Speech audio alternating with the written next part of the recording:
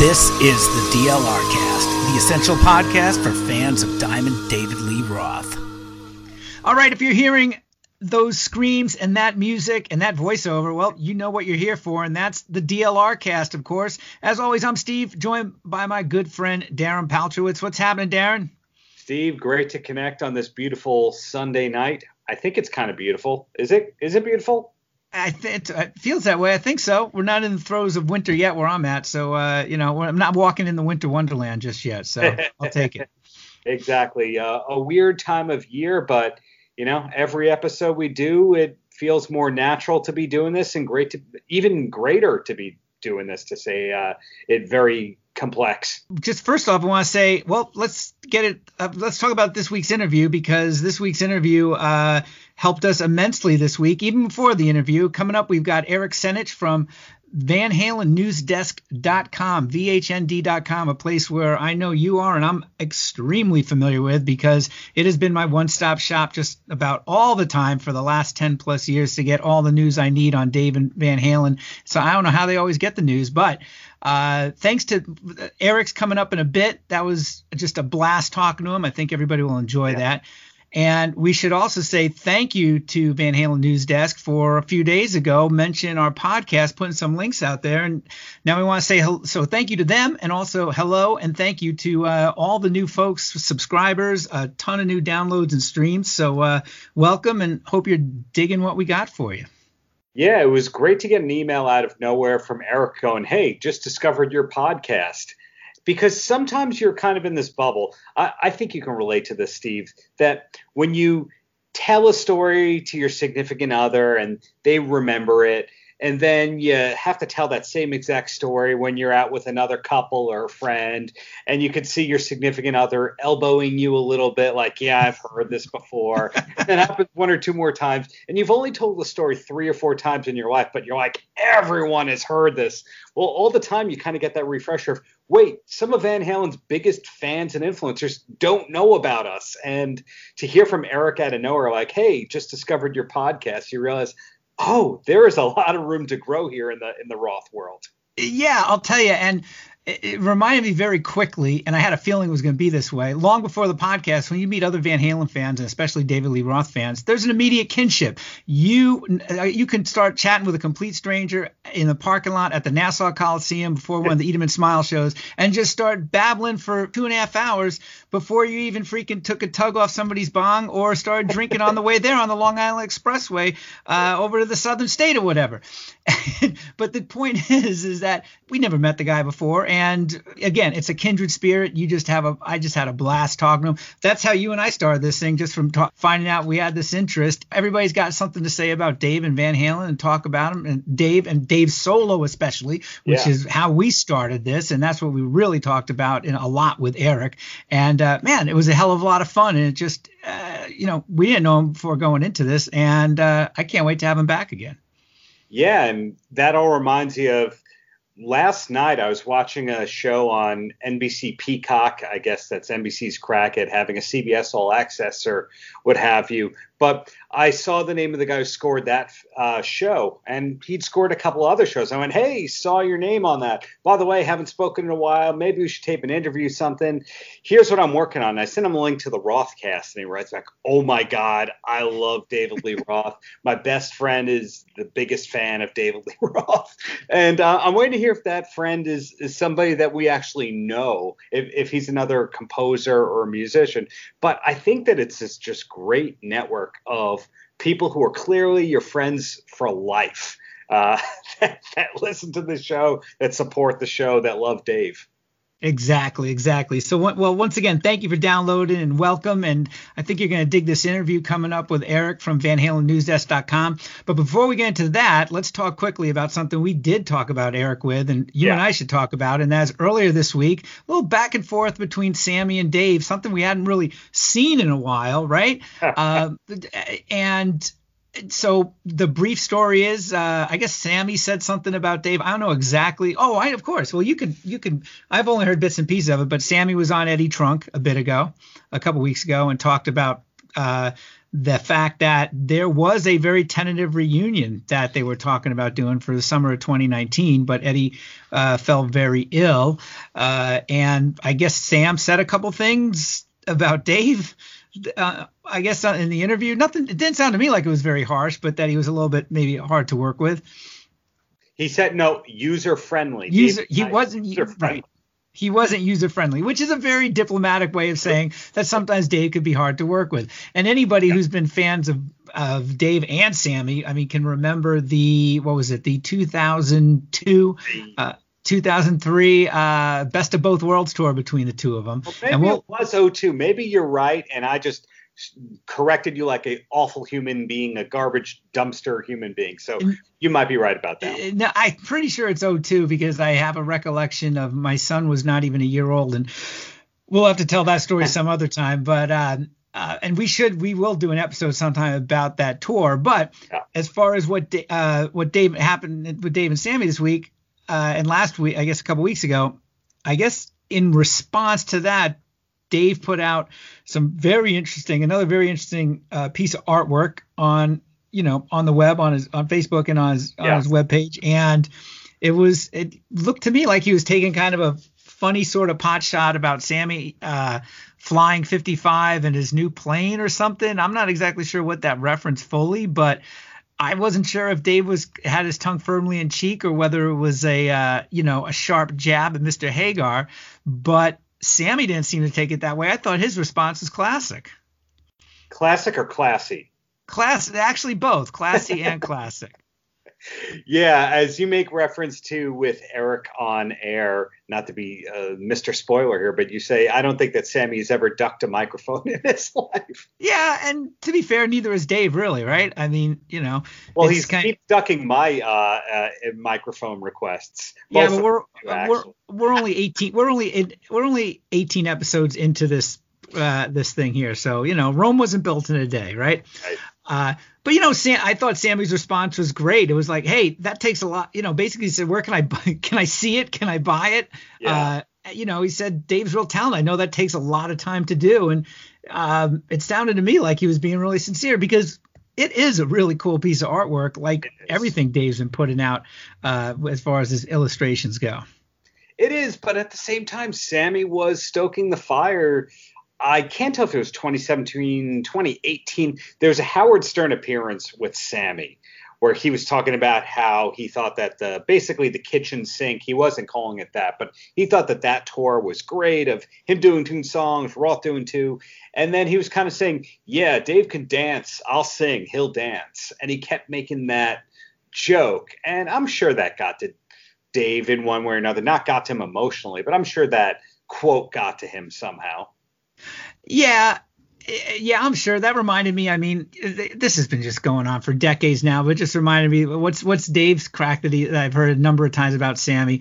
Sammy brings the party. I am the party. Was that? Yes. Am I paraphrasing a bit? So hey, listen. Sammy likes to go to a party. I am the party. That was it exactly. That was it. Amazing VH1 special about the 2002 or 2003 tour. You see Dave singing that poolside in the middle of the tour when it's all catastrophe. Yeah. Well, we'll have to talk about that tour in depth. Hopefully we'll find somebody who maybe was a part of that tour and can talk a bit about it because it was interesting to say the least, both on and off stage. So, but without further ado, let's get to this week's interview with Eric Senich from VanHalenNewsDesk.com. And a great podcast of his own as well, which yes, out later in the interview, which if you like our show, you'll love his show because he's talking about some of the great albums, sometimes with people who extensively researched those albums or played on those albums. Yep, and it's called Discoveries. Yes. Pun, you see the pun there? Disc. Yes. Disc. Capitalized. Yes, Discovery. It is really cool though. It's a really cool podcast. If you're a rock fan, you got to check this out. He really gets after it. It's just really cool to listen to. I wasn't aware of it, and now I'm a fan. So, and this is one of our longer interviews. But if you're one of us, for better and for worse, you're gonna like it. Exactly. All right, well, let's get after it. Darren, great to see and talk to you as always. Here we go. Thanks for downloading and streaming and Here we go. Here we go with Eric Senich from VanHalenNewsDesk.com and his own podcast, Discovery with Eric Senich. You can find that podcast everywhere you find your podcast. Yeah, what Steve said.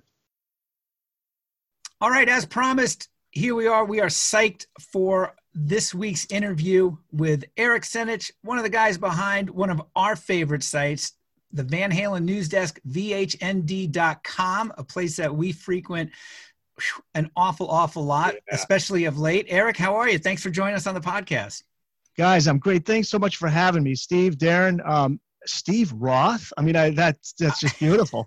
Yeah, I only halfway joke about the fact that I do have an Uncle Manny somewhere in my heritage, in my family tree. So, I'm not exactly sure if it could be a fourth distant cousin. I'm not sure, but thanks so much for having me, guys. No, I really, this is so cool. Not only that you guys are having me on, but that you have a podcast devoted to David Lee Roth, man. This is it. We get to talk Roth. I mean, I'm all in. We got Dave and Dave, which is a great podcast. And now we got you guys. Excellent. Thank you. Well, I got to tell you, we're big fans of the News Desk, and mainly, because it's a great site, but also because, I mean, it's no secret. Darren and I talk about this all the time. Van Halen has notoriously been maybe possibly the worst as far as getting news out to the fan base. I looked again at the official website. It hasn't been updated since 2015. Yeah. I mean, so thanks to you guys, I found out about the reunion, all the inside info. I mean, it is the one-stop shop for everything going on with Van Halen, man. And I'd love to know how you got into it and just how you get news and all that stuff. But first, big kudos for keeping us up to date. Well, yeah, I appreciate it. And first and foremost, just right up front, Jeff Hausman. He's the guy. He's the publisher. He's the one who's just a diehard fan and has been keeping this name Van Halen, alive as much as he possibly can, with what he can do, which is an online presence, because as you said, the Van Halen website, it was always frustrating for fans because, it wasn't updated. So, it's interesting. If you Google Van Halen, you see the Van Halen News Desk come up there, like second or third on the list. It's like right up there. So, you Google any other band, fan sites, there are some great fan sites out there, but, you'd be hard pressed to find one that's that high up on a Google search list. And, and that's something that, I think Jeff takes a lot of pride in. I think he's super excited to just know how many people go onto the site every day. And he's blown away by it. He's blown away by he runs the Van Halen store, VanHalenStore.com. So, he sells the merchandise there, and he's just blown away by the number of people that are, that are fans of this band, despite whether you want to say, the band didn't do a good job of promoting or not. That's everybody's opinion, and they're entitled to it. But, despite that, I mean, there's still this huge fan base. So Jeff started out doing the Inside magazine. Do you guys remember that? I do. Oh, magazine. Yeah. Yep. And then I was a huge fan of that. And so that was back in the 90s. And then it just, eventually just became an online thing.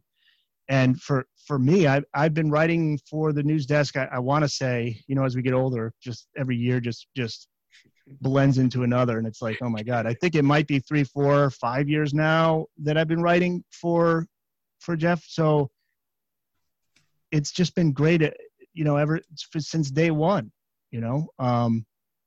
I think, did you ask me already how it all started, how I started writing for the News Desk? I can't recall. I think you asked me off the air, but yeah, I was working for a radio station in Connecticut. And at some point that radio station had new owners that really wanted an online presence, and they wanted their DJs to write blogs.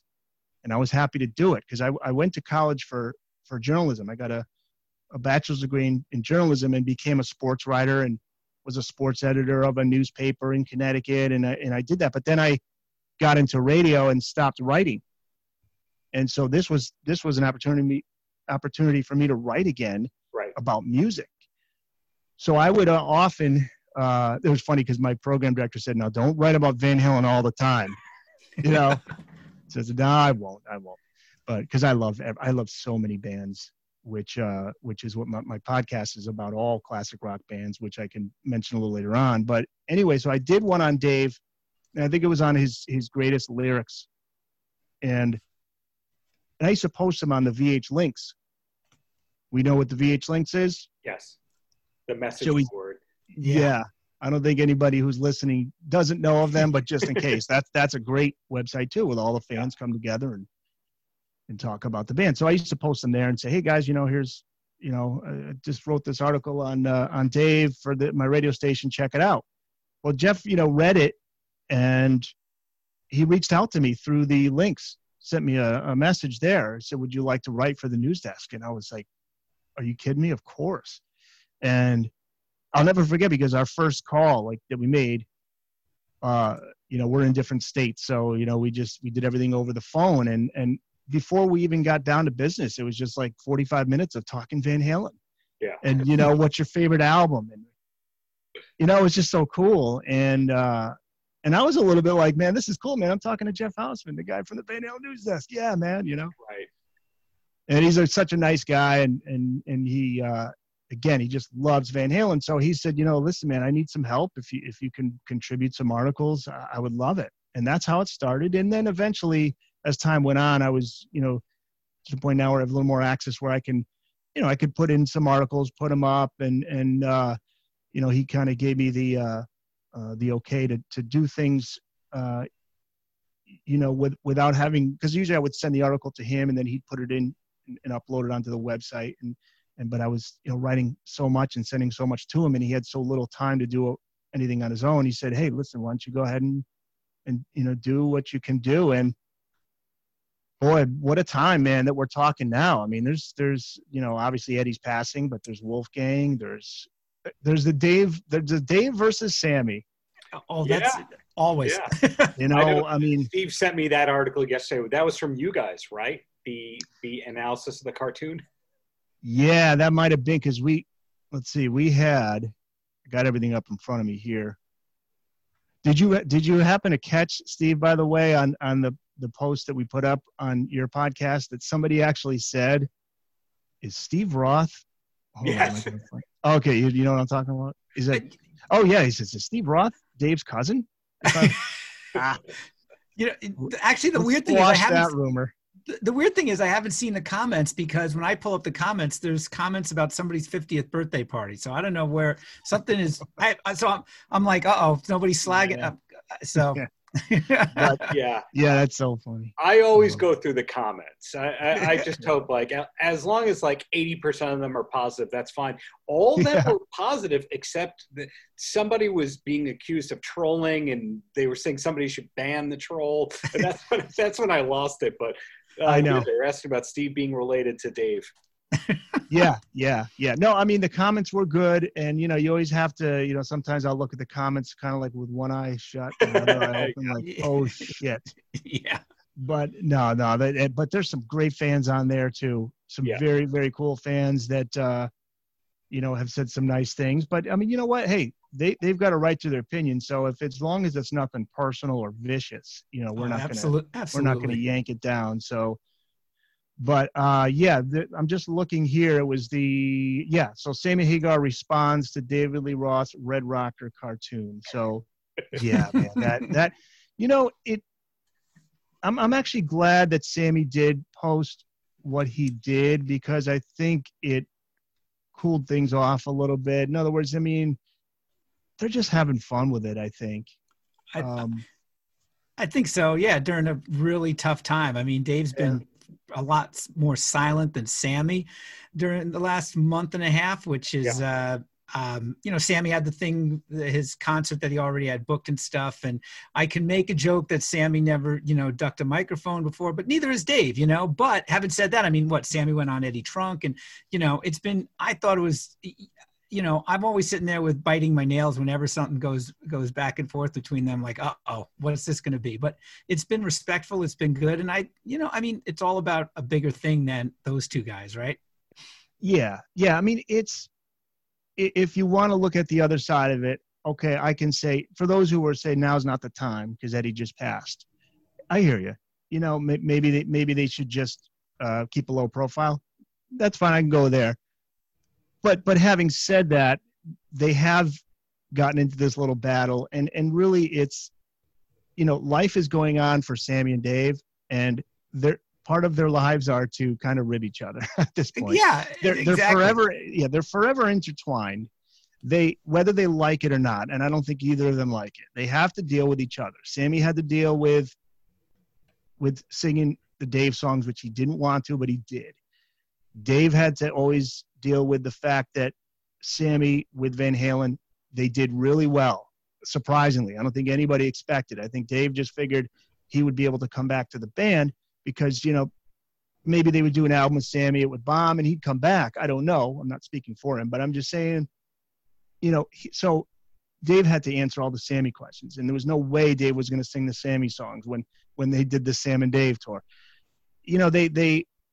They're forever, again, just intertwined, and they're part of Van Halen history, whether they like it or not. And Sammy, he took the high road on that last one. He said, he says, I want to thank my old buddy Dave for considering me interesting enough to be the subject of his fine art hobby. And then he adds, he went directly on Roth's Instagram post. Dave, my old buddy, I would love to buy this piece of fine art. Is it for sale? How much? And where can I see it in person? So, but I tell you, man, Dave's talented, ain't he? Yeah. That dude, what can he do? Yeah, he is like, it's like a buffet, man. He offers up many versions of Dave. I mean, you think about, you got the Van Halen Dave, which is the most popular, and that's the one that sells the most. But you've got, writer Dave, radio Dave, artist Dave, martial artist Dave. Yeah. What's that? Karate Dave, you beat me to Karate it. Dave, kayaking Dave, EMT Dave. I mean, he's basically like, here's all of me, because he's just brilliant guy. He's Japanese Dave. Japanese Dave, as we saw recently, dystopian sci-fi epic Dave. We're still trying to figure out what the Roth project was all about. And he'll put it all out there and say, "Look, you like it, you don't. I'm still going to be around." What's that quote he would say, right? Yeah. And so but he knows that the again, his top seller is Van Halen Dave, and he knows that, but he you can't just keep him down to just one thing. And I'll tell you, what I did like, I guess I'm in the minority. I'm interested in what you guys thought of these songs. I love the Strumming with the Devil songs that he did, the bluegrass songs. I thought that was cool. Yeah. I'm not a fan of the Vegas stuff that he did. In fact, it was the only tour that I actually didn't go to see him when he came to Connecticut in '95, the Vegas tour. I wasn't digging that. But I totally just respect it, man. I think it's just cool. He's going to do what he wants to do, what he's inspired to do. And which makes me this is a question for you guys. So, was he inspired to do this Daily Catastrophe Red Rocker illustration because of maybe what Sammy said on Eddie Trunk, which was, Eddie was asking Sammy, and I'll sing that thing. Right.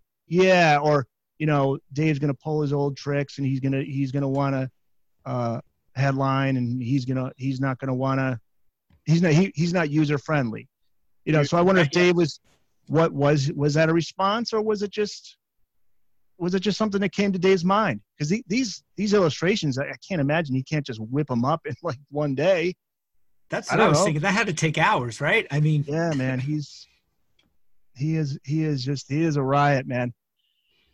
So, quite a story there, the Dave versus Sammy battle. And, and I also want to get into Wolfgang's song and also the passing of Eddie. But just one last thing, I guess, on Dave is just, this was recent, just before I went on with you guys, is Dave did an interview with Variety. So he was talking about his song, Somewhere Over the Rainbow Bar and Grill. And I don't think you guys had seen this because it just came out right before we started to record, right? A friend of mine sent me an email earlier today, and he's like, "Hey, what do you think about the Roth project?" And it's like, "Oh, I guess he just heard about it today." And now that I see that the Variety piece is focused on that, maybe that's why some people are finding out about it now. That might be it. Yeah, Variety interviewed him, and I think the focus of the interview was to promote that Roth project, but they did bring up the single Somewhere Over the Rainbow Bar and Grill, which he dedicated to Eddie. And Roth pointed out a specific lyric in the song. Down at the local canteen, you know the smell of fresh sawdust when they first throw it on the floor. Roth said that was his way of paying tribute to Eddie. Do you want, I can read his quote here. Wait, that's not chronologically true by any means. That song's been done for like 6 years. Yeah, right? Right. More than 6 years, yeah. Yeah. That was in 07. Yeah. Yeah. That's from the mythical John 5 album that he cut. Exactly. Or that's the first thing I wondered too. Or is this like the Little Ain't Enough video where it says the final tour 2020? Yeah, isn't that wild, huh? Yeah. I know. Yeah, well, because you guys were talking about in the last episode, I was listening to you guys talk about, it was probably the reason that Dave didn't release that in 2007 is because of Eddie's "You Can't Be in Two Bands at Once." Possibly. Philosophy. Do you remember that? I mean, I wondered about that, and then maybe he just didn't also want to kind of cloud up the waters because who knows, how tenuous that first reunion might have been. I mean, I think we were all shocked when I first saw that first, that the live preview, the preview that they did for family and friends. I remember that was on YouTube, and I was like, holy shit, this is actually happening. I never thought this would ever happen, and we talk about this a lot. It's like, how did that reunion actually happen? Because if you remember, there was I think Eddie did like a Guitar World feature. Dave there was no press on that thing except for that opening press conference where they were together. Right. And I often wonder if that was by design. If everybody keeps their mouth shut, things will be smooth, right? Yeah. Yeah. Well, you know how that whole thing started with Dave rejoining the band in 07. Do you know this story involving I want to hear it. No. Oh yeah, because Wolfgang discovered the records, and he said I always heard that he was the kind of the starting point for it, but then Wolfgang was on Howard Stern, was it 2 weeks ago, and I just loved the story he told where he's like, his 14-year-old kid picks up the phone, calls Dave's management. I mean, to think that might not have happened at all, right?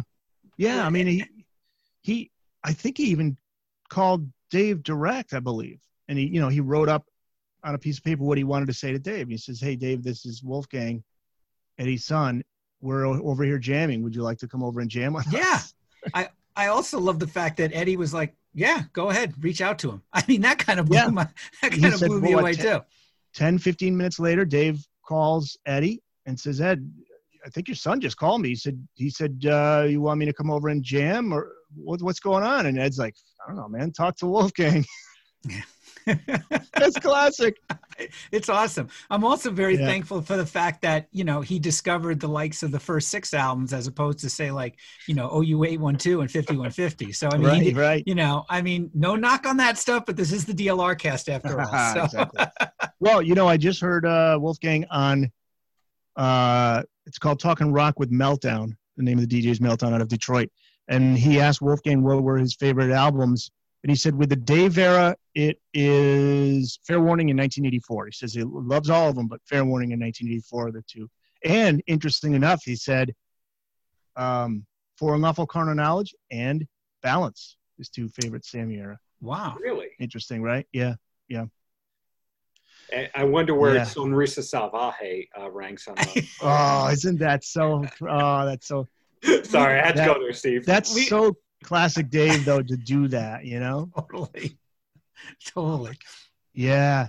And that's now back out. Like, you can get that. I have Amazon Music Unlimited. It's there. For a while, I think it was out of print. I think it's back in print now. Yeah. Eat 'em and Smile in Spanish. Sunrise Salvaje. Sonrisa Salvaje. Sonrisa Salvaje. Timido and Yankee Rose is Yankee Rose in Spanish. Yeah. Yankee. Yeah, that's so great. Oh, my God. Those are the best videos, man. The best videos. And I like you, Steve, you were talking in that last episode, and Darren, too, you were talking about how you're just searching the internet for whatever you can find on Dave, but back in the day, pre-internet, you would, anything Dave related, you would be like, oh shit, look at this. You know, I go to an old record store and there'd be something with Dave, like an old poster or whatever. Yeah. And, but you were mentioning the Hard and Heavy video. Oh yeah. 1991, Dave is on the hood of his car and he's plucking out stuff from a bag, and they were all vinyl versions of Van Halen. He's talking, yeah. And I remember being at a rental store and I saw that and I'm like, I have to buy it, you know? And it was only a small segment with Dave, but I would, anything you could find on Roth, anything, you know? Yeah. Oh. I mean, I would, you know, try to get Kerrang magazine all the time. You know, actually in Connecticut at the old, I think it was Rhymes Records, not to go down that road a long time ago, but you know, anything, because I mean, we all, you know, we've all played this game, Sammy versus Dave and all that. And I will tell you, we say this all the time. I mean, I love the Sammy stuff, but for my money, you know, we love Dave's solo albums, which, you know, was kind of the genesis of this podcast, that his music, I think a lot of people have forgotten about over the years, and not just because he got back with Van Halen. But I mean, at the time though, I mean, I thought he should have been everywhere for A Little Ain't Enough. And he did get a lot of press. I mean, I was going to say Black Velvet, because it just sounds just like Black Velvet, but Tell the Truth. Tell the Truth. He did that. That's so funny. I know. Everybody used to say that. He did that on Letterman. You know, so he was out there, but in my mind, it's just like, okay, you know, this should be everywhere, right? I mean, and I love that record. And when I found that Hard and Heavy thing, I was just like, yes, anything I could get my hands on. You know, it's so crazy hearing you talk. It's like there's actually someone else out there that thinks like me, because when I so I was going to college at the time in New Haven, and at that time I had become a huge Dave fan around 88. So now I was in college, and my assumption was that anytime Dave was going to be back out with an album, that the entire planet, not just like people within my area, but the entire planet and any other planets that have civilization are going to be freaking out over this. And so I would look at my friends, I'm like, dude, don't you get it? Fucking Roth, man, he's got an album out, A Little Ain't Enough. And they're like, yeah, that's great. And I used to drive me nuts. So in my mind, I just assumed he was the greatest, and he still is. I don't care. But, you know, but like, it was so funny because and you're right though, because when A Little Ain't Enough came out, it had a little bit of it had a short life there, where it had the A Little Ain't Enough song and video, did well on MTV. Sensible Shoes did well, and then it was gone, you know. And For Unlawful Carnal Knowledge was still going and going and going. Singles coming out, videos coming out, awards, you know. And that was a bummer. That was a bummer, because that's a great album. It's a great album. It broke my heart too, because I saw that tour. It was with Cinderella and Extreme in like a half-filled Knickerbocker Arena up in Albany, and I was just like, oh man, you know, you just don't want to see your heroes take any sort of tumble like that. And of course, it's going to be somewhat inevitable, but you know, it's impossible to stay at that massive level for a long stretch of time. I mean, you know, forever. I mean, look at Van Halen 3, right? But I mean, it wasn't like A Little Ain't Enough was this massive shift for Dave, you know? I mean, but I often think, I mean, you know, what if that original Eat 'Em and Smile band stuck it out for, you know, for those albums? I mean, it would have been something completely different musically. And I think maybe it would have kept that sales level and that exposure level that much higher for Dave. Yeah. I mean, you know, and in defense of Dave too, we were talking 91, where, you know, Van Halen was one of the few bands, Aerosmith being the other, of those heritage rock bands that were able to somehow get around that grunge era and still do well. And I think Right Now was a big thing for Van Halen, because it was, you know, it was a song that was of the time. It worked. It wasn't a quote unquote hair band song. The hair band label is always, you know, drives people nuts, you know, because I never looked at Van Halen as a hair band. But anyway, but yeah, so Dave was up against that even more so, you know. And you talk about the bummer that A Little Ain't Enough wasn't as big as you'd hoped it would be. Then you go to Your Filthy Little Mouth in 1994, you know, and that was the wake up call because I went to see Dave at a place called the Sting in New Britain, Connecticut. Oh, You remember? yeah. Okay, because Yep. Steve you're from, you were living in Connecticut for a while, and he was there, and there was about, I don't know what it would fit, maybe a couple thousand. And it was the Tops. fall of 95. And I just remember distinctly that night that I was going with my brother to that show. And Green Day was the big thing at the time. Dookie was the huge album, And I just remember thinking that, and I was like, damn, man, 10 years ago, Dave was the front man for Van Halen in 1984 was out, So he was playing this little club. But here's to come back around it, just to put a positive spin on all that. Number one, Dave proved to me at that point that he's the ultimate professional, because he went out there on this stage, big, small, no matter what the stage is, he loves performing, and he gave it everything. He finished the show and he did like a succession of like 7, 8, 9, 10 kicks. Boom, boom, boom, boom. Like whatever he could do on that small stage, he was still working it. He wasn't just like, yeah, I'm here, let's get this over with. He Right. put on a show, and to his credit, that was like that first sign that he's going to just keep working through this. And he did, man. And he came back around, and there was a resurgence of interest in him in the late 90s. And then he gets back with Van Halen in 07. And I think that I grew even more of an appreciation for him and a respect for him as a performer and as a just a guy who just works his ass off. And he, Yeah. that was the one. Anytime I would hear comments or read comments online about, with Dave's vocals, he was lazy and this, that, and the other. I think if you can say many things about Dave, lazy, I don't think is one of them. No. I don't think lazy is one of them. I think his vocals, he would try different things vocally. In fact, Your Filthy Little Mouth is the first time when vocally his voice did change. He was hitting different notes, and he was definitely sounding different. He wasn't sounding like the Dave of old. Yeah, I always thought that too the first time I heard that. And I mean, the thing with all his albums that I always liked, that I think ultimately hurt him a bit in the marketplace, was he took chances. I mean, stylistically, it would have been real easy for him to just do Eat 'Em and Smile Part 3, right? And, Yep. But I mean, it was a huge leap. I remember writing for my college paper calling, Eat 'Em and Smile was a second round knockout, but Skyscraper was a very satisfying 15-round decision, where it was just like, it was, if you put aside the fact, oh man, this isn't Eat 'Em and Smile, you went, oh my God, this is an amazing record. And when you get to A Little Ain't Enough, you go, oh my God, Vi's gone. And you go, wait a minute, hold on. The Bissonette brothers are, a great rhythm section. Jason Becker's amazing. Steve Hunter adds some blues there. I mean, I defy anyone, if you're, to not listen to Drop in a Bucket and go, holy shit, this is one of the best Dave songs ever. From A Little I Ain't love Enough. Drop in the Bucket. Oh my God. I wish he released that as a single. Same here. And I used to envision in my head what the video would have been, the whole thing. Yeah. What a great song that is, isn't it? The way the second half, when it kicks into that, the synthesizer underneath it and this groove.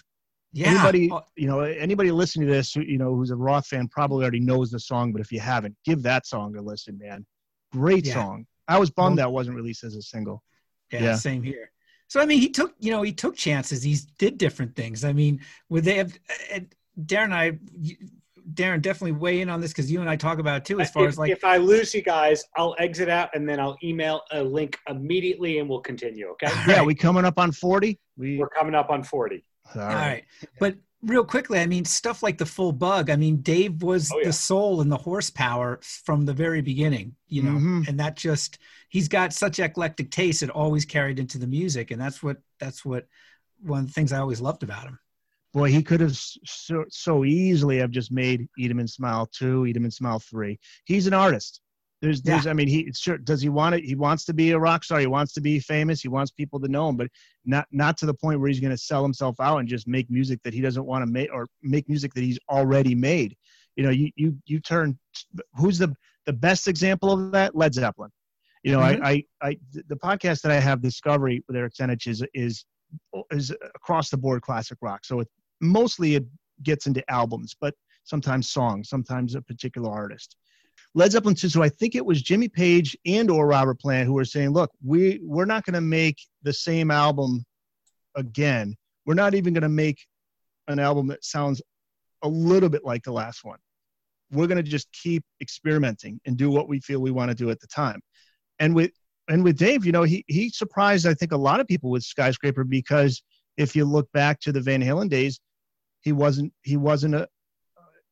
for Jump being released as a single, because, you know, he because of keyboards. He thought Eddie should stick to the guitar. But I think, right, you know, he did embrace it. And, you know, I love Skyscraper. I love it. Yeah, and I'm glad you guys say that, because I do remember, from what I remember most from that time, was most of the people that were Dave diehards didn't like it. So I'm glad to hear you guys say it.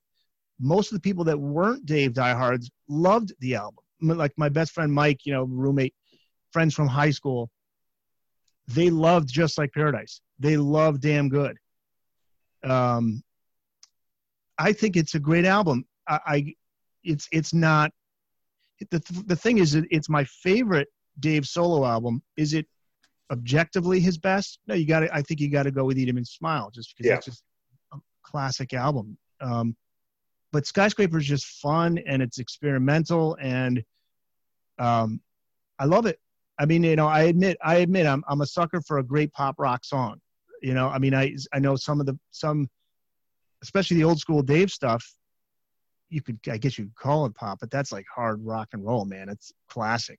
That's some badass shit, man. You know, Women and Children First and Fair Warning and all that. I love that too. But I also love a great pop rock song. That's why I love Jump.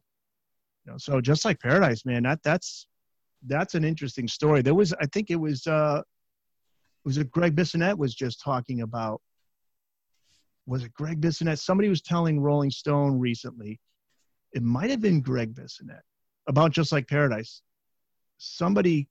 No, you know who it was? Who was Dave's keyboardist on that Skyscraper? Brett Tuggle? Yes. Bingo. Brett Tuggle. And he's the one who brought the song to Dave. And Dave popped it into his cassette player and like just immediately just came up with the lyrics, and off they went. You know, the song was made. And Stevie Vai doesn't like Just Like Paradise, but I think, you know, he shows great restraint on that, and he's got, you know, like, you know, that minimalist approach to his solo, like where he could do a lot more, but didn't for the sake of the song. And I just love it. Love that song. What do you think about the song "The Bottom Line"? That's one of my favorite Dave songs ever. And it is, huh? Yeah. That was the set opener on the Skyscraper tour. Am I right? I believe that was the opener. Yeah. What a great tour, man. He comes out in the boxing ring. Yeah. Yeah. The Bottom Line. It's actually it would be on the bottom of the list for me in terms of favorite songs from the album. I do like it, but it took me a little bit longer to get into than Just Like Paradise is immediate. Damn Good is immediate. I'll tell you what's a great song, and I just interviewed Martin Popoff, great author. Sure. Oh, what a great author, and he's such a great guest, and he loves Hina. Yeah. And then when he said that, I said, you know, you're right, man. That is a freaking great song. Hina, I'm just going to look it up here on the computer. Hina's a great song. Well, okay, what do you guys think of Stand Up? Kind of a controversial one with Dave, because that's keyboard heavy. It sounds a little dated, you think? Dated, but good.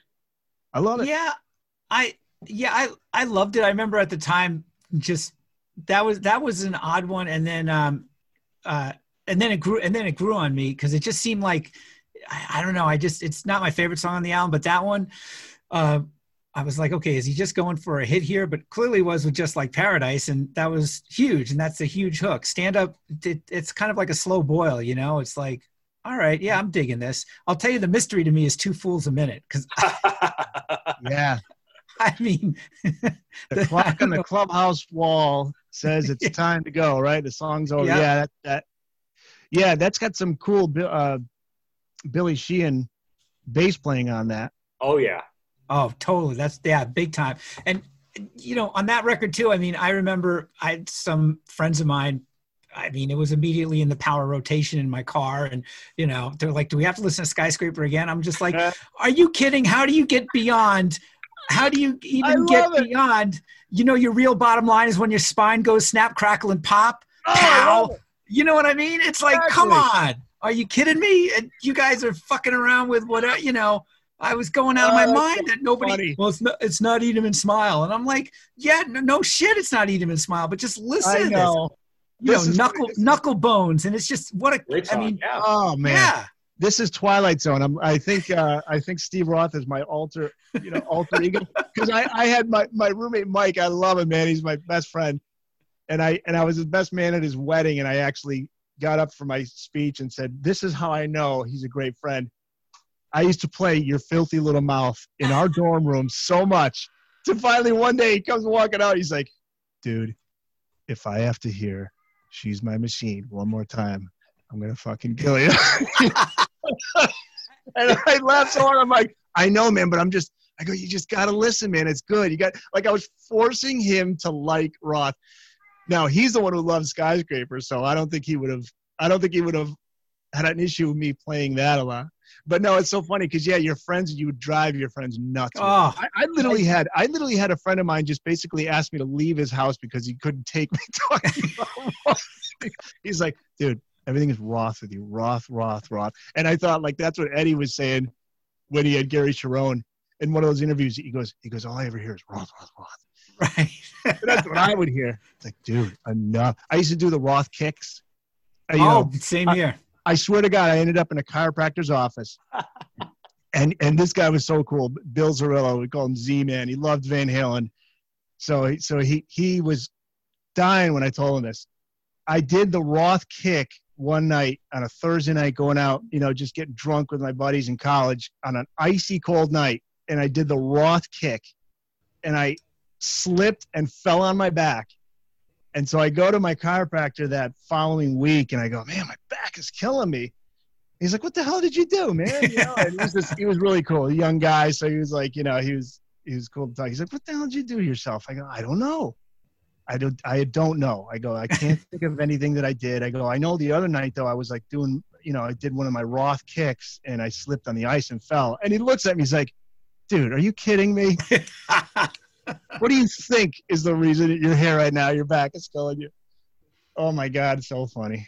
Anyway, let's get back on topic. I'm sorry, I can further sidebar. I'll say the reason I own 3 copies of Skyscraper on vinyl is when I got baked a month ago, and I got on Amazon, and I just kept bidding on every copy I could find of Skyscraper on eBay or Amazon, being like, oh, well, they're not going to take this bid or that bid.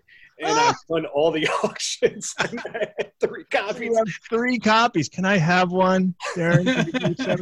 If you want one, you can have one. But. Well, okay. College dorm room. I had the Skyscraper poster. Dave with his weightlifting gloves with the cut off fingers, and he's got this like multicolored scarf around his neck, and it's up in my dorm room wall. Okay. Did I not hear it from my floor mates? Like, you have. Like, who is that on your wall, Or there was one from 78, Dave, like a bare-chested Dave, and I got the poster up on my wall. I'll tell you what's a cool one, though. My friend Tony Romano, just talked to him, just recently because he was so bummed that Eddie passed. And I exchanged my Steve Garvey poster for my very first CD, which was 1984, because he was this hardcore Dodger fan. He goes, dude, what – Steve Garvey, man. I go, yeah. I go, somebody gave that to me. I just, needed to put it up on my wall. And I was a Red Sox fan. And he goes, what do you want for that? What do you want? I go, I don't know. What do you got? He goes, I got CDs. Well, what CD do you want? I go, well, what do you have? You have any Van Halen? He goes, I have 1984. I go, you got a deal, man. Give me the 1984 CD and I will give you the poster. And to this day, he remembers that. He goes, I still have that Steve Garvey poster. Yeah. Man, good days, good times. I would play Van Halen every time before I go out with my buddies, man, and just, whack a few beers and just get fired up to the sound of Eddie's guitar. Fired up. Nothing like it. Still happens here. Yeah. Exactly. It's so funny. We're all kind of cut from the same cloth here because I was like just an absolute evangelist for those records at people just unfortunately didn't care about. I mean, Yeah. I played Your Filthy Little Mouth incessantly, basically pretty much always skipping over No Big Ting because, I mean, just you No have Big to. Ting. But I got to say, I like No Big Ting. The one I skip over, it would have to be Cheatin' Heart Cafe. I can't. that one, yeah, that's my second one too. Yeah, that's just too premeditated. Yeah. No, I love you, Dave, but I just can't embrace that one. I don't know why. But Nightlife is cool. That cover of Nightlife, Sunburn, the title track. Looking through it now. Experience is great. Big Train is one. Train is one that he was playing recently, wasn't he? Yeah, Didn't he played that in Vegas. That was the second song both nights I saw him. Yep. That was the big surprise for me on that set list. I was like, no way. This is totally unexpected. Notes. Yeah. Everybody's Got the Monkey I thought was cool. I thought that was a cool single. So any idea why the DLR Band album isn't on Spotify, is out of print and all that? Have you ever heard anything like that? No, I can't recall. I mean, if I did, I don't remember. I mean, I know it was on. Didn't Dave kind of – wasn't that his own – yeah, What Was That Records, I think, was his label.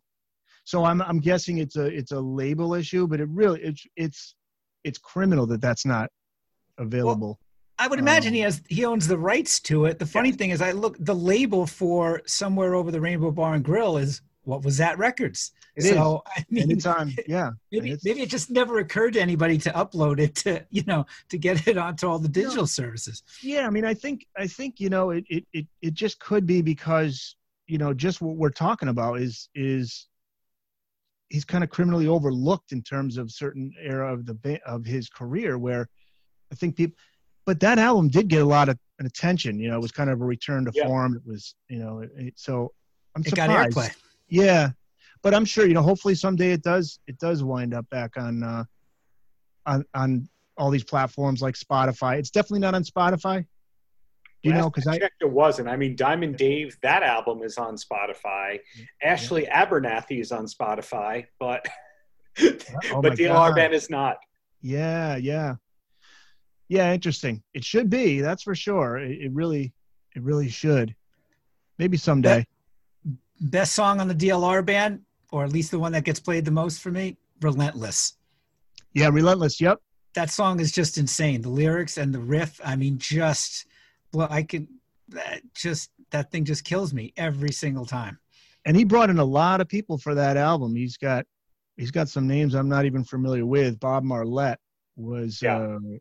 He did write some stuff with Ozzy and Alice Cooper and Rob Zombie and stuff like that. But he had Terry Kilgore on there, he was on Your Filthy Little Mouth. But then he brought in he's got John Five in there, which I think was he called John Five at the time? I don't believe so. I think he was John Lowry, and then on bass he's Bourbon Bob. Yep. Yeah. Yep. Even though he doesn't drink, he's Bourbon Bob. Yeah. Do you remember when Dave appeared on Fox TV? February or March of '94, Pamela Anderson and Pauly Shore were hosting some event, and Dave came out, did She's My Machine. I gotcha. I remember this one. Did. I have it somewhere on VHS somewhere. I remember that one too because I was in college and I told my roommate Mike about it. He goes, again with this, your film, again with She's My Machine. I just can't take it. If I can add about She's My Machine, when I was interviewing Ralph from Steel Panther, aka Michael Starr, I watched that. Great interview, man. Great interview. Oh, thank you. And your David Coverdale interview was great too. Oh, thank you. Thanks for listening. Yeah. What Michael said. He's not Ralph. When did he stop becoming a fan of the David Lee Roth solo catalog? She's My Machine. Yeah, I heard him say that. Yeah. I know. It's interesting, right? I think Dave, in retrospect, I think he said in his book, Crazy from the Heat, didn't he kind of allude to the fact that was some kind of, outside influences that were telling him to try something different, if I recall correctly? That's the vibe. So what I've been doing lately, I can tell you're a Howard Stern guy like me and Steve. Oh, yeah. The way that Stuttering John would hijack all the press conferences with the Baba Booies, I now throw into almost every interview I do a Van Halen question, even when the people clearly don't know anything about Van Halen. Yeah, that's great. I did one today with like a professional wrestler where I went, because he's in his early 50s, I went, so I don't know this about you. Who's your favorite band? And is it Van Halen? and he goes, oh, Van Halen's good, but Limp Bizkit. And I went, what? Oof. What? See, but that's what you could have said. Eddie Van Halen almost joined Limp Bizkit. How about that bizarre I story, should have right? done that, but easily one of the most bizarre stories I've heard in years. Yeah, Eddie, not really auditioned, but he basically just went down there and said, look, let's jam, right? I want to be in your band. Kind of like he wanted to be in Kiss. Exactly. So what I'm getting at is I keep asking like Van Halen stuff in interviews where anytime the person's over 50 and has been successful for a long time. And Butch Vig said that he was asked to produce A Different Kind of Truth and turned it down. And Desmond Child said that he was asked to write with Van Halen for like the Roth initial reunion 96, 97 era. So are you starting to hear some of those stories too? Yeah, now the Desmond Child one rings a bell with me. I do recall that.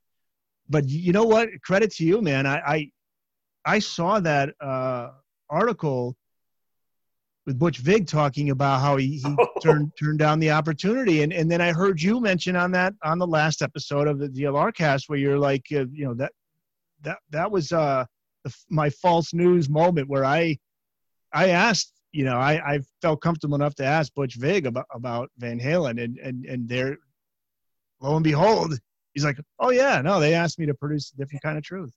Darren broke that story on the Paltrocast, his podcast. Isn't that great, man?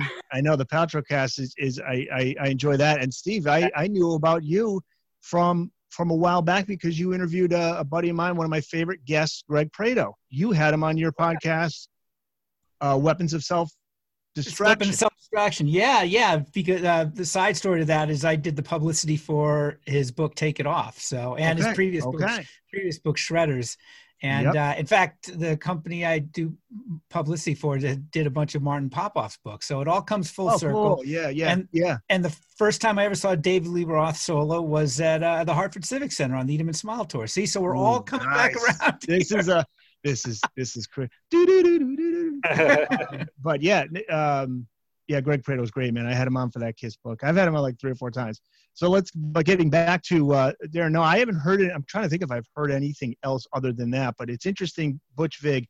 But I would like to know, what would have happened if Butch took the job. Maybe he would have been pleasantly surprised. Maybe it wouldn't have been as bad as he anticipated. But the reputation by that point was that they could be difficult. So would have been interesting if he took that. You're talking about a guy who produced Nevermind by Nirvana. Man, that would have been pretty cool. But A Different Kind of Truth, what a way to go out, for Van Halen. I'll say, yeah, big time. And, we were talking about Dave's vocals before, and I spent enough time on the comment boards for years, on the message boards and the, Sam versus Dave thing. And I really think people go to this default place where it's like, Dave's singing sucks. I got to tell you, on the 2007 tour, that reunion tour, he didn't miss a freaking note. He hit every lyric. He sounded great. Certainly, I think he sounds amazing on A Different Kind of Truth. And for as much people want to slag the live in Tokyo at the Tokyo Dome, man, I just think there's some songs where he just sounds great, even if they might be in a different key or whatever. I mean, I just love Somebody Get Me a Doctor, right? I mean, just Women in Love. Big time. Yeah, he's hitting it. Absolutely. Yep. And to be fair, there are moments that he's hitting notes that make you kind of go, But again, to his credit, he just he leaves it in there. He wasn't going to go back and fix it.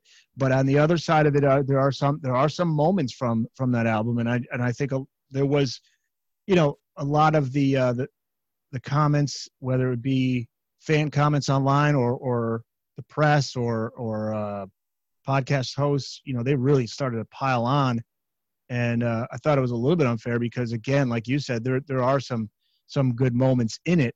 I'm just thinking here. I mean, the one that they did from A Different Kind of Truth that didn't. Where is it? Did they do Chinatown? Chinatown did not come out. Yeah, didn't sound good. But Hear About It Later. Hear About It Later is amazing. I love that version of that song. Yep. Everybody Wants Some, of course. That is classic. Trying to think of what else. You're right. Somebody Get Me a Doctor. And I don't believe was Women in Love on the, wasn't it on the album? They were doing that on the last tour. Yeah. Okay, so that's not on Tokyo Dome. It's fresh in my mind because I watched the final show that they did at the Hollywood Bowl. I watched it on YouTube a couple days ago. Have you guys watched that one? Yeah, I think that's the very last show that they did. There's a soundboard version of it. We put it up on the Van Halen news desk just to let people know that it's up there.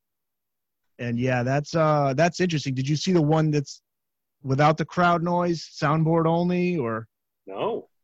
It was with the crowd sounds.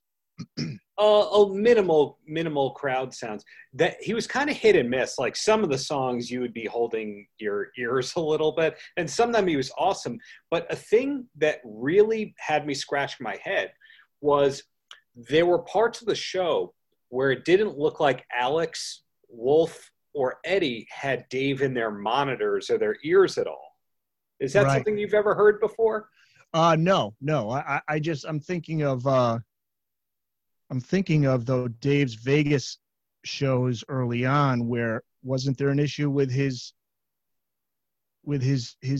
something he couldn't hear the monitors right or something, and then he corrected it. But I can't. I was there for the second night and the third night, which were totally identical shows. You're talking about the 2020 ones? Right. Because the first few shows, he got hit hard, and then all of a sudden he came around and things got much better. And then by the time of the Kiss tour, he was sounding great again.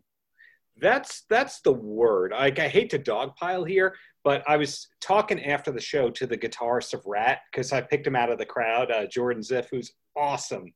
Cool. And I thought everybody was going to be like, hey, that's Jordan Ziff, and nobody did except me and my wife. Wild, yeah. And I was making small talk with him afterwards. I'm like, so the singing was good, but do you think maybe the backing vocals were piped in? And he goes, you think? Oh, really? Yeah. Interesting. Yeah. I mean, that's the story that goes back a ways, even with Ozzy. Ozzy had back 10, maybe 15 years ago, he would have somebody kind of standing behind the curtain singing for him if he needed. And of course, the Paul Stanley rumors. What's that? Robert Mason from Who's in Warren these days was doing exactly that. From Warren. You're right. Yep. And now you said with Kiss, my friend Steve doesn't like to hear this. I love Kiss, but I love Kiss too. My friend, who may or may not have been a guest on the DLR cast, told me a story about his friend whose job it is to run Paul Stanley's vocals live, and if Paul steps away from the microphone, to stop the vocals. And he told me the Eagles also have that on this current tour. Okay. which brings up the question, would you rather see your favorite singer get some help, or would you rather just see him do it live? I don't know. I mean, Paul has one of the greatest voices in rock history, but as of late, sure, it sounded rough. And I'd always rather hear it live. And just like Darren always somehow mentions, Eat 'em and Smile in Spanish, my just above Van Halen and Dave is my never ending since, I was 11 years old, love for Cheap Trick.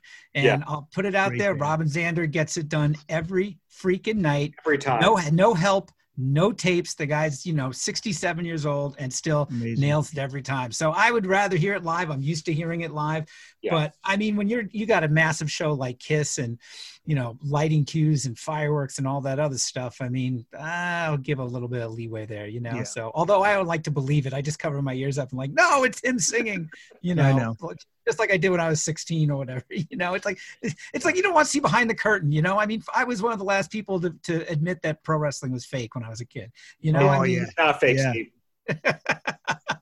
Well, I'm hard pressed to be overly critical, man. It's just because I always try to be careful with it because, you think about some of the comments that people made about Eddie, and now in retrospect, you think, oof. Like some people would be the comments would be like, Eddie needs to get off his ass and do something. And, what the hell is he doing? Just sitting around all day. I'm guilty of that. And, and you think when some of these comments were being written, he could very well have been just, in the middle of chemo, sick to his stomach, struggling like hell, and just to get up in the morning. So I just, it's I think when you start to get to stuff like, are they piping in the vocals or not? Hey, if they are, and and if somebody says I'm not digging that, I don't want to go, you don't go. If you'd rather, have them pipe in the vocals, cool, man. Do it.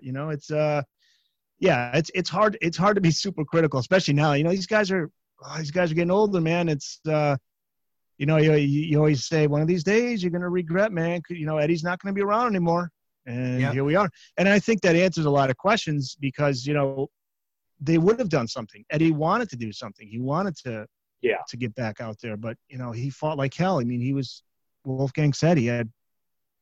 What did he say? Did he say he had 6 weeks to live in 2017? Yeah. And then he left another 3. So my heart goes out to Wolfgang and to Alex and to Janie, his wife, and Valerie. It's a tough thing, man. That's throughout all that, I don't think Eddie even read the comments. Wolfgang obviously is big on social media. He knows, and he can handle himself with the critics. But I don't think Eddie. I don't even know if Eddie cared. But at the same time, I think, boy, some of the things people were saying about him, and he was going through some rough times there. So yeah. I mean, even before the cancer, my lament wasn't necessarily critical, was more like just a basic lament. Like, what have we missed with all this inactivity? What music could they have been creating? I mean, I don't fault them because, I mean, let's face it. I mean, in the early 90s, there was some very likely addiction issues, right? I mean, that kept them at bay, or I'm sorry, mid to late 90s, somewhere around there, right? Yeah.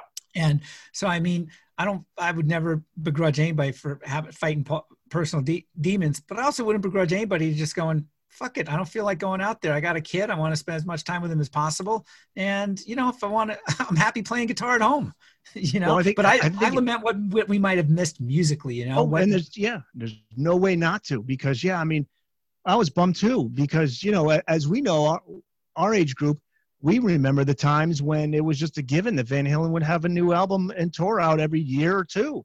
And it was just a given to be number one. And it would be, and Dave would be out as well. You'd have Van Halen with Sammy, you'd have Dave out there, and it was just a given.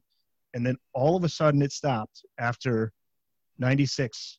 Yeah. As Dave called it, the failing of Van Halen at the MTV Awards. And after that, everything was different. Everything was, what's happening next? Why is this taking so long? What the hell's going on? Why aren't we, and sure, that was hard. That was hard. It speaks to Eddie as a person, especially now in light of all the things we're hearing about Eddie from Wolfgang and from his friends and contemporaries in the business. And isn't it amazing that Eddie was at that point, probably by early 2000s, where he was not motivated by money. Right. He was not motivated by fame. He was not motivated to maintain his status as a guitar rock god. The only thing that would have motivated him to get back out there would be one of two things. Creatively, does he have something else he needs to explore sonically, songwriting-wise? I think the answer to that was no. I think he felt like he did everything. I don't think he really had that kind of hunger to maybe create anything new. Maybe he did. But the other inspiration would be his son. Right. Absolutely. It turned out to be his son, right? So the only reason he went out there is because of Wolfgang. The only reason he got back in the studio is because of Wolfgang. He loved that kid. That kid meant the world to him. Think about what that says about if you are considered a rock god. So a lot of people in that business would get sucked into that world so much so that they would be addicted to that kind of fame and that notoriety. And please worship me. Please worship the ground I walk on. And then if a year or two goes by and a couple new bands come out and they're getting the attention, hey, whoa, I want my attention. I'm going back out there. I'm going to record an album. I'm going to go on. He didn't give a shit about that. I mean, isn't that amazing? I mean, isn't that pretty impressive as a human being? Yeah, there's a real freedom in that. And it really bummed me out when everybody was just slagging Wolfie in the beginning, and Michael should be there. It's not the real Van Halen, all that BS. And I'm just like, as a dad myself, the idea that you can hang out with your kid at work all the, I mean, because what was, how many musicians, they go on the road for 150 dates, they don't see their kids. To be able to look across the stage and see your kid and just be so proud of him. Yeah. And the fact that he's a monster musician as well. Yeah. I mean, how God bless him for being able to do that, and we all got to benefit from it. So, yeah. My dad, he's still with us, but he's struggling these days. He's in a nursing home, but my dad, longtime radio guy. I got into radio through him, longtime sports writer. I got into sports writing through him.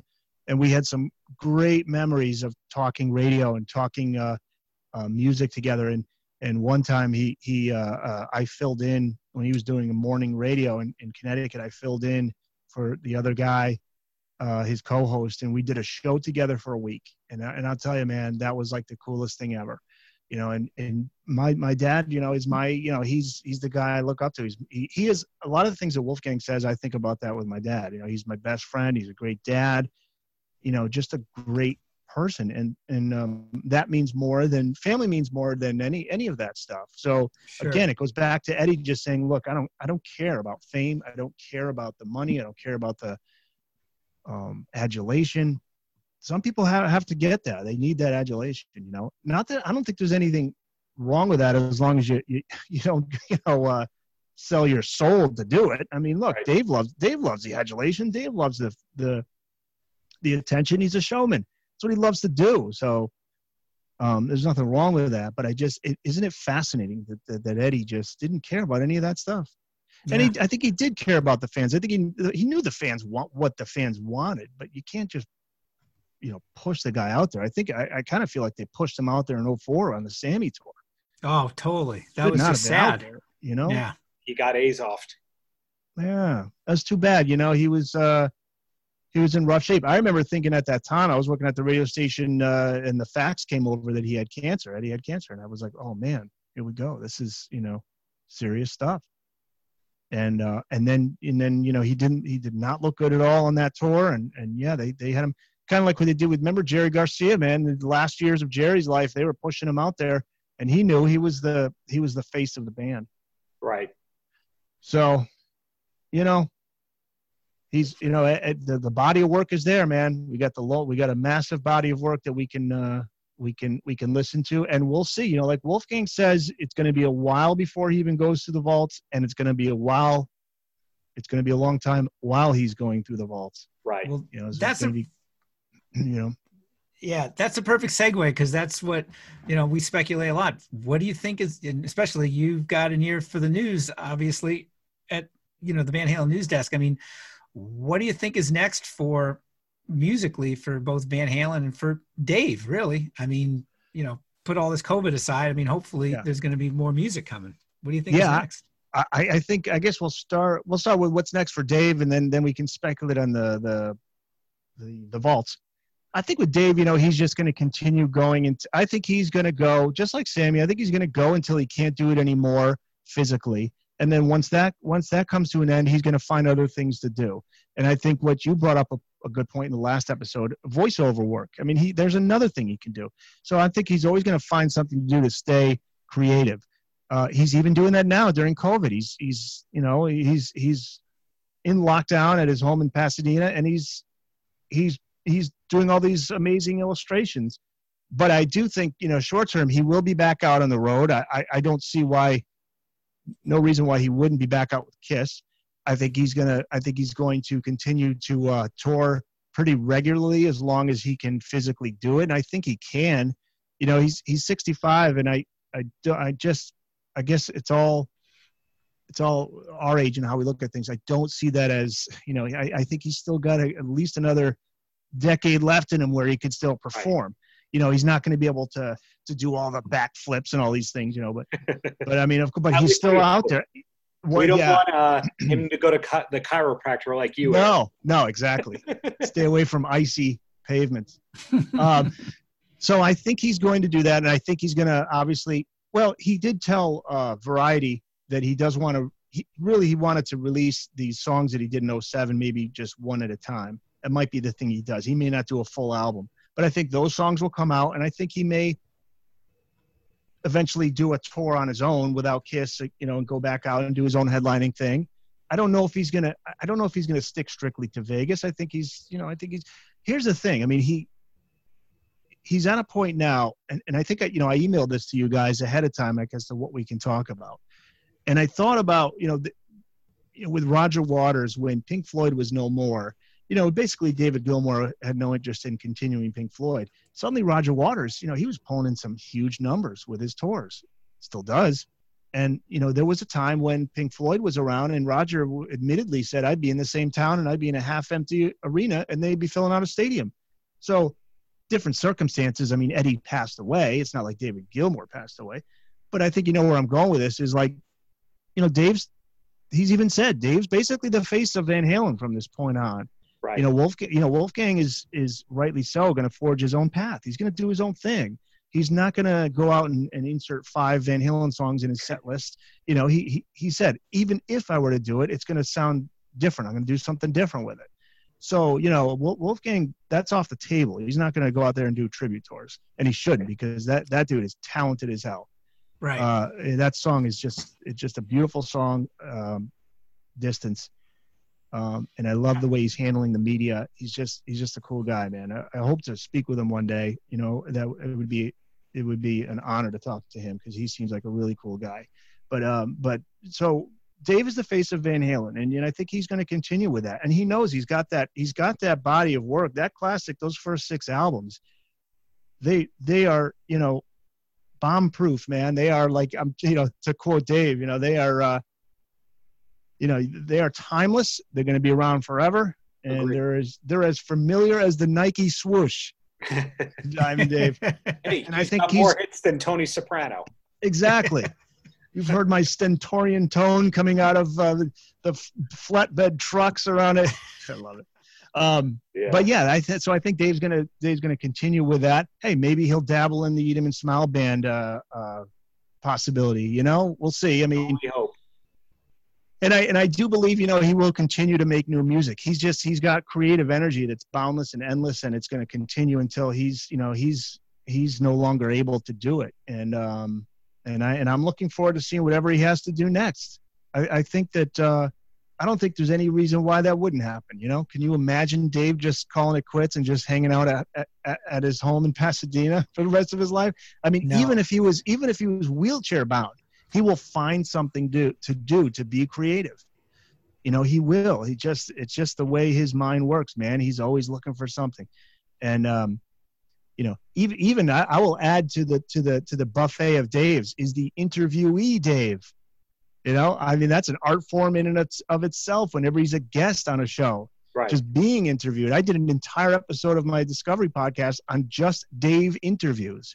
And I literally interviewed my friend Steve Fratt, who interviewed Dave back in 1991 in Dallas for Z-Rock Radio when Dave was promoting his Little Ain't Enough album.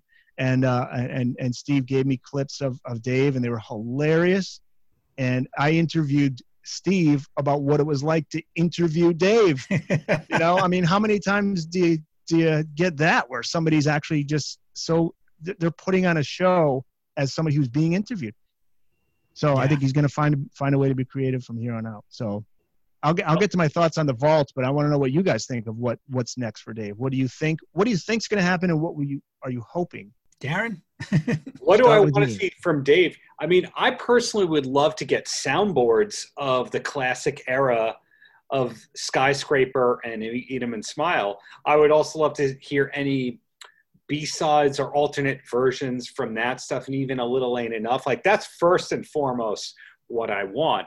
The 1999 Finland show that I always talk about, I'd love to hear other shows from that era because he was singing great. Yes. I'd love to hear anything that was left over from the late 90s and the DLR band era in general. And then from there, I'll listen to anything he does. I'm not as enthused as Somewhere Over the Rainbow Bar and Grill. I got to be honest. I'm not the biggest fan of that. But some Dave is better than no Dave. Am I right? Yeah. I would love, I'm just happy he's creating, right? Because I mean, we're so curious about what he does, and like we were talking earlier, the guy's a true artist. I mean, musically, I would love to. First, I want to hear the whole John 5 album. John 5's been talking about it for several years, and saying Dave is singing better than ever, and it sounded great on it. And it's that's Somewhere Over the Rainbow Bar and Grill. I like it. It makes me happy. I mean, it's upbeat. I like the lyrics. I like the sound of it. I'd love to see him do a rock record again. At the same time, though, what I probably listened to the most the last year or so, as far as Dave. It puts me in a good mood, and two, I love what he's doing with it. There's the 50 rides on Love Train, where on YouTube. You talked about that, and it's been a while since I saw that. But you're right; it does put you in a good mood, doesn't it? He is hilarious doing the dance moves. And like you, I've almost hurt myself a couple times. I have wood floors trying to, imitate Dave's dance floors during Love Train. But when you listen, I think that was for vocal warm-ups, right? And besides that just being a great song, when you listen to what he's doing with the verses and just the chances he's taking, he sounds good. I mean, just about I think every version's different. I mean, I sometimes I just put on play in the background on YouTube and I don't listen, I don't watch the video, but I mean, it got me thinking. I'm like, man, I would love to hear him do like another covers record, but a bit more cohesive, where it's the same band and maybe the same, maybe it's some cool soul covers. I mean, when you go back and hear some of the Van Halen stuff, the early Van Halen stuff, a couple of weeks ago, there was something from like Pasadena High School. Yeah. And 75. they do a version of Rocky Mountain Way that just blew my freaking mind. And I'm like, man, so I would love to hear some newer stuff, but Dave just taking some chances vocally. I mean, so many people think, oh, the Eat 'Em and Smile Band's got to get back together. Look, that's never going to that's just not going to happen. I don't think, as far as recording new music and all that, it would have happened a long time ago if it was, but I'd love to see him work with some other people and do some different things musically, whether that's originals or covers. I mean, he's always creating. So I want to know, if that extends to music all the time too. Yep. Interesting. Yeah. So the 5150 vaults, I do believe that they're, that we will eventually hear something from there, but it's going to be a while, like Wolfgang says. I definitely, no reason to not believe that from him. I'll tell you one interesting thought that came from Martin Popoff when I interviewed him recently. And I didn't think about this, but what he would love is I think what I'm on board with. If there's enough in the vaults, have it where there's songs that maybe weren't completed, and you get Alex in the studio, you get Dave and Michael to lay down their instruments, and basically do like they did with Queen after Freddie Mercury passed. Songs that were kind of left unfinished, finish them up and put them out, and have albums from the Dave era with, Dave singing new vocals on them, Mike laying down new bass lines, Alex doing his thing on the drums, and have Wolfgang produce it. As many, if it's even if it's not an album's worth, maybe just even if it's one song, right? From the Dave era, Free as a Bird style. Right? Yeah. Beatles, Free as a Bird. Some stuff, if there's stuff from the same era, do the same. Even if there's some stuff from the Gary era, have Gary come in and lay down some stuff. I mean, that would be very cool. I hope that there's enough in the vaults that they can do that. One thing Martin wasn't really interested in would be like an instrumental album from Eddie. I would be interested in that. That'd be fine. I get it wouldn't be as a big a seller. He wants to have the vocals on there. So I'm hoping that there's enough in there that we can get that. I'd also be interested in hearing what Eddie said to Rolling Stone, is that there's a lot of stuff in there that's not what you're expecting. It's experimental. It's jazz. It's fusion. It's, bring it on. Bring it, I think it will happen because I think, Wolfgang, it's and this is just me kind of projecting as to how with my dad was a great broadcaster, and he interviewed Phil Rizzuto, and he interviewed Ted Williams, and he interviewed Tom Seaver, and all these guys. And I put those up on YouTube, and I want to continue with his legacy, and I think if Wolfgang is like his dad, there has to be the right reason to do it. It's not going to be for money. It's not going to be for any of that stuff. It's got to be, is this going to help to continue the legacy of my dad? And I think that's what's going to happen. And I also would love, I would hope that there's some full shows from the Dave era that we can finally hear, soundboard stuff. It amazes me that there's not a full pro shot, actual show of, say, like Skyscraper, which was so visual that never came out on a live DVD. Are you kidding me? Yeah. That surfboard, everything going across. I mean, that always drove me nuts because you get some stuff from overseas, and it's just, let alone Eat 'Em and Smile, but Skyscraper in particular.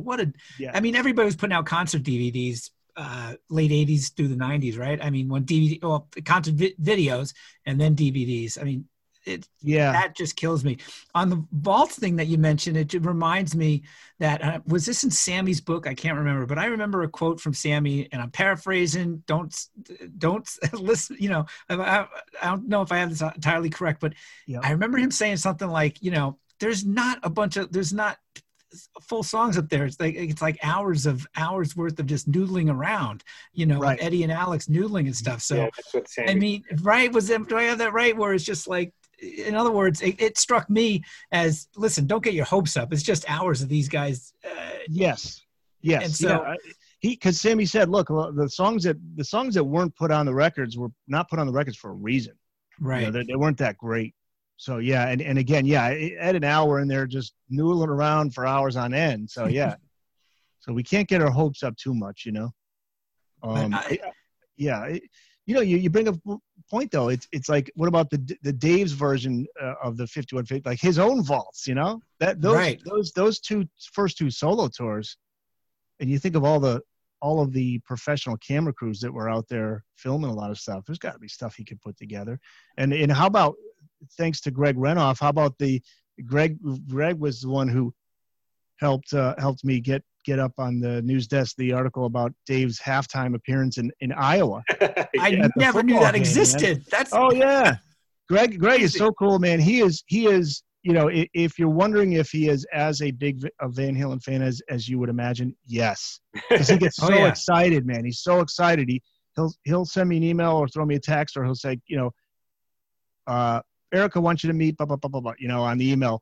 And, this one was the sports writer at the newspaper in Iowa who had this great article that he wrote about that halftime appearance from Dave in 1986. And then, the Roth Army, I want to also give a thanks to them, because they tracked down the woman that was that Dave was doing a little dance with on the field during halftime of that football game. And she sent over this great story about that experience and what it was like. And those are the things, like, again, you guys were talking about in that last episode, those are the things that are just starting to come out of the woodwork, man. So there's stuff out there.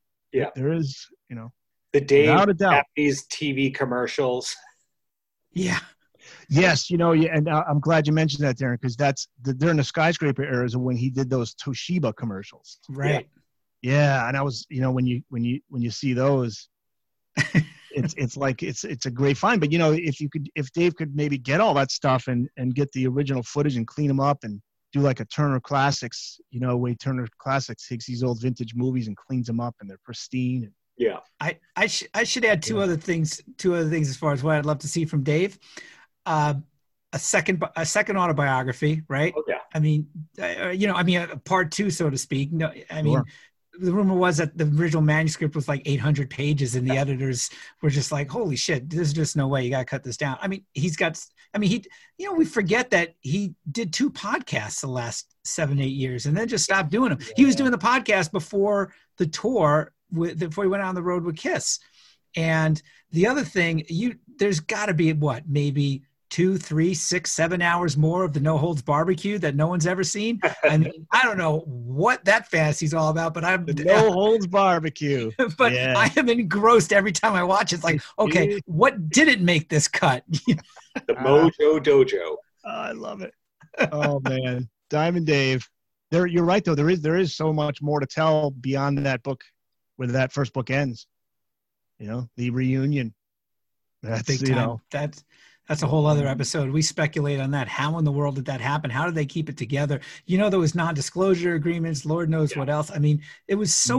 I mean, the internet was around then. I mean, 2007 is not that long ago, but it was just. I mean, it shocked everybody. I mean, they had a great way. What a lock of keeping information tight.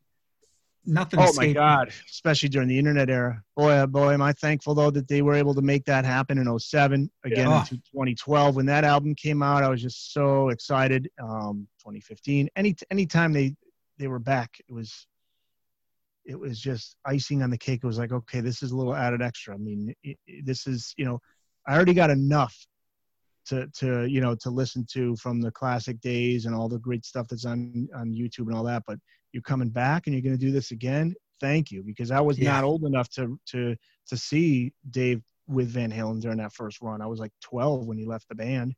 Right. So this was huge to be able to see them in that 07 tour. Yeah. Yeah. Really cool. Yeah, we'll see, man. The future, look, there's still that stuff to be discussed. And the Van Halen News Desk, I don't think it's going to be going anywhere. Jeff's going to be the one that makes the call on that. But I think there's plenty to talk about. Wolfgang's career is going to be interesting. Where is he going to be 10 years from now? And I think we may get some interesting releases, whether it's on audio, video, whatever it may be, from the vaults, from Van Halen and Dave. So I think it's to be continued, just like the end of the California Girls video. and we'll find out about it first at the Van Halen News Desk, no doubt. You bet, man. You bet. And exactly, I want to thank you guys for having me, man. It was really a blast. I hope I didn't annoy the hell out of you with all this talk here, but Eric, no, that's awesome. And maybe part 2 will have to happen soon, Eric. My brain is just programmed to be like, oh my God, these people are gonna hate me. I'm talking about wrong. No, you're in the right place for it, man. Exactly. You would think that the DLR cast. Thanks, guys, for having this podcast. It's just great to have a podcast devoted to Diamond Dave. So, and you got some great guests on, and lo and behold, there was Greg Renoff. He was on. Yeah. I texted him. I said, Greg, I said, I just discovered the DLR cast. And in the text, I went, hallelujah. And I said, and then I see that he's on. I'm like, dude, you were on it. He goes, I was? Because he's on so many of these. He goes, and it must be good if I was on it. And LOL. LOL. Yeah, man. How about the work he put into that? Man. Those books? Yeah. Woo. Greg is cool, man. He was my very first interview on my podcast. Very first. Good. Yeah. It was for I think I just did it for the first book, and then I had him back on again for the Ted Templeman book. And guy, he gave me like 2 hours. Just a super cool guy. So anyway, guys, thank you. Yeah, thanks so much. Thanks, Eric. We'll get this up soon and hope to do part 2 eventually. But keep up all the great work that you've been doing, and send our best. I will, to Mr. Houseman, the man. I'll tell him you guys said hello, and if I could just vhnd.com, got to give that a plug, got to give the store a plug, vanhalenstore.com. And if you guys are classic rock fans, which you have to be if you're Diamond Dave fans, I do have the podcast Discovery with Eric Senich. You can find the link through the news desk on my about page there.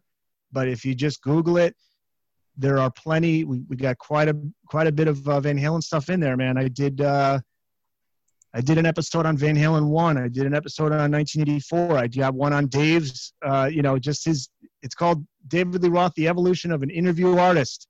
We got that one in there. I got the Greg Renoff interviews. I got, I'm just kind of scrolling through here just so people can, know what they're going to look forward to here. I mean, I cover it all though. We're talking like, Stones, Beatles, Zeppelin, the Police, you name it, AC/DC, Tom Petty, all of these guys. But I did. Oh well, of course we did the tribute my podcast I did in conjunction with the Van Halen News Desk, the tribute to Eddie.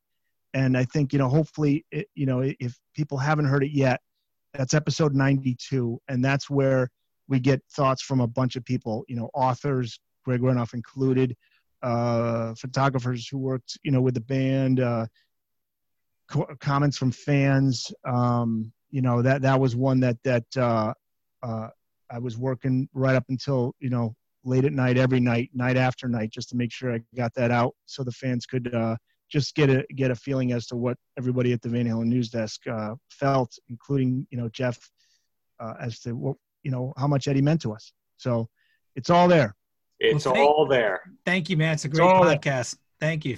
Thanks, guys. Thanks so much. And I think we'll have to do this again soon, man. Maybe like a year from now, we'll have some really good stuff to talk about with Diamond Dave.